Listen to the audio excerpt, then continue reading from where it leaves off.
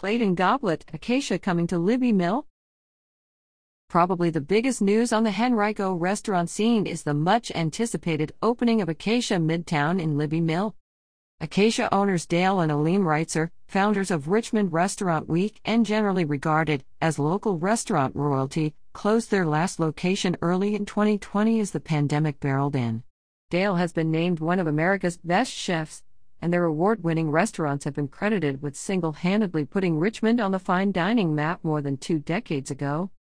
Their new site at 2365 Rue Street in Libby Mill is now open, after having hosted several occasional pre-opening pop-ups. Revel's soon to open in Lakeside. Another longtime Richmond restaurant owner is setting up shop in Lakeside and expects to open Revel Market and Bar within the month. Julep's new Southern Cuisine owner Amy Cabanis took over the building at 6223 Lakeside Avenue in 2021 and told BizSense she hopes to make Revel an affordable neighborhood spot with daily happy hours and specials on food and drink. The market section will include fresh baked bread, charcuterie, and cheeses. Julep's new Southern Cuisine will continue to operate downtown on East Grace Street and will celebrate 20 years in business this year.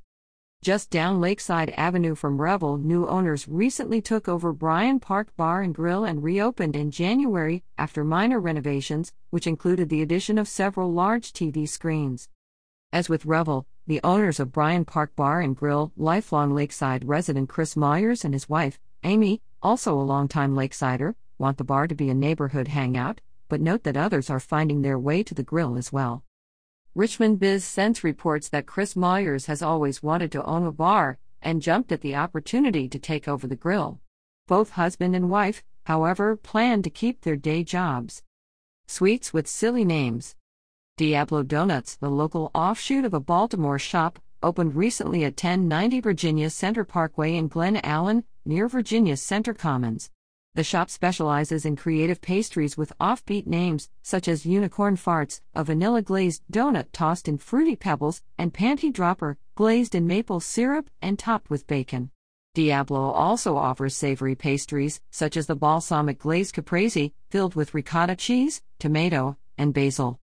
A recent poster on RVA Dine and Drink raved about the strawberry frosted cronut-like pastry and praised the doggy treat dubbed the Puppy Bownut. Proceeds from the sale of puppy bownuts go to local animal shelters, etc. Lifelong friends Avi Sheth and Yash Patel opened the Brass Tap February 20th at Libby Mill, 4901 Libby Mill East Boulevard, Suite 100, to be exact. The location is the craft beer bar chain's second in Virginia. Sheth is the owner of a Dunkin' Donuts in Maryland, and Patel's family has owned hotel and restaurant franchises. Altogether, there are nearly 50 locations in 16 states. The Richmond Times-Dispatch reported that La Fogata Coffee and Grill is now open at 6006 West Broad Street, next to Mekong, attached at El Rey Latino Market, and offers tacos and other fare along with a coffee bar. Scott's Shawarma, a Scott's Edition fast casual spot serving Middle Eastern fare, recently expanded to a second location at 5401 Glenside Drive.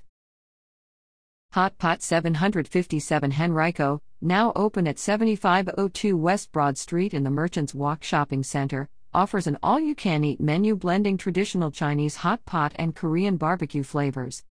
Immigrant inspiration. I only recently came across a segment by WTVR's Greg McQuay that ran in October, featuring G. Suleimanian, owner of Greek Taverna. Originally known as the Crazy Greek, the restaurant on Staples Mill Road at Broad has been around for decades, but opened as Greek Taverna in 2017. Gagik Suleimanian grew up in Armenia, a small country situated between Europe and Asia, when it was still part of the Soviet Union.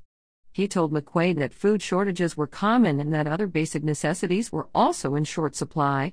Some weeks, the family only got 1 hour of electricity to last the week, and they routinely went without heat and hot water. After Suleimanian's father took a research job at MCV in 1992, his family followed him to Virginia, and Suleimanian started at Thomas Jefferson High School knowing virtually no English.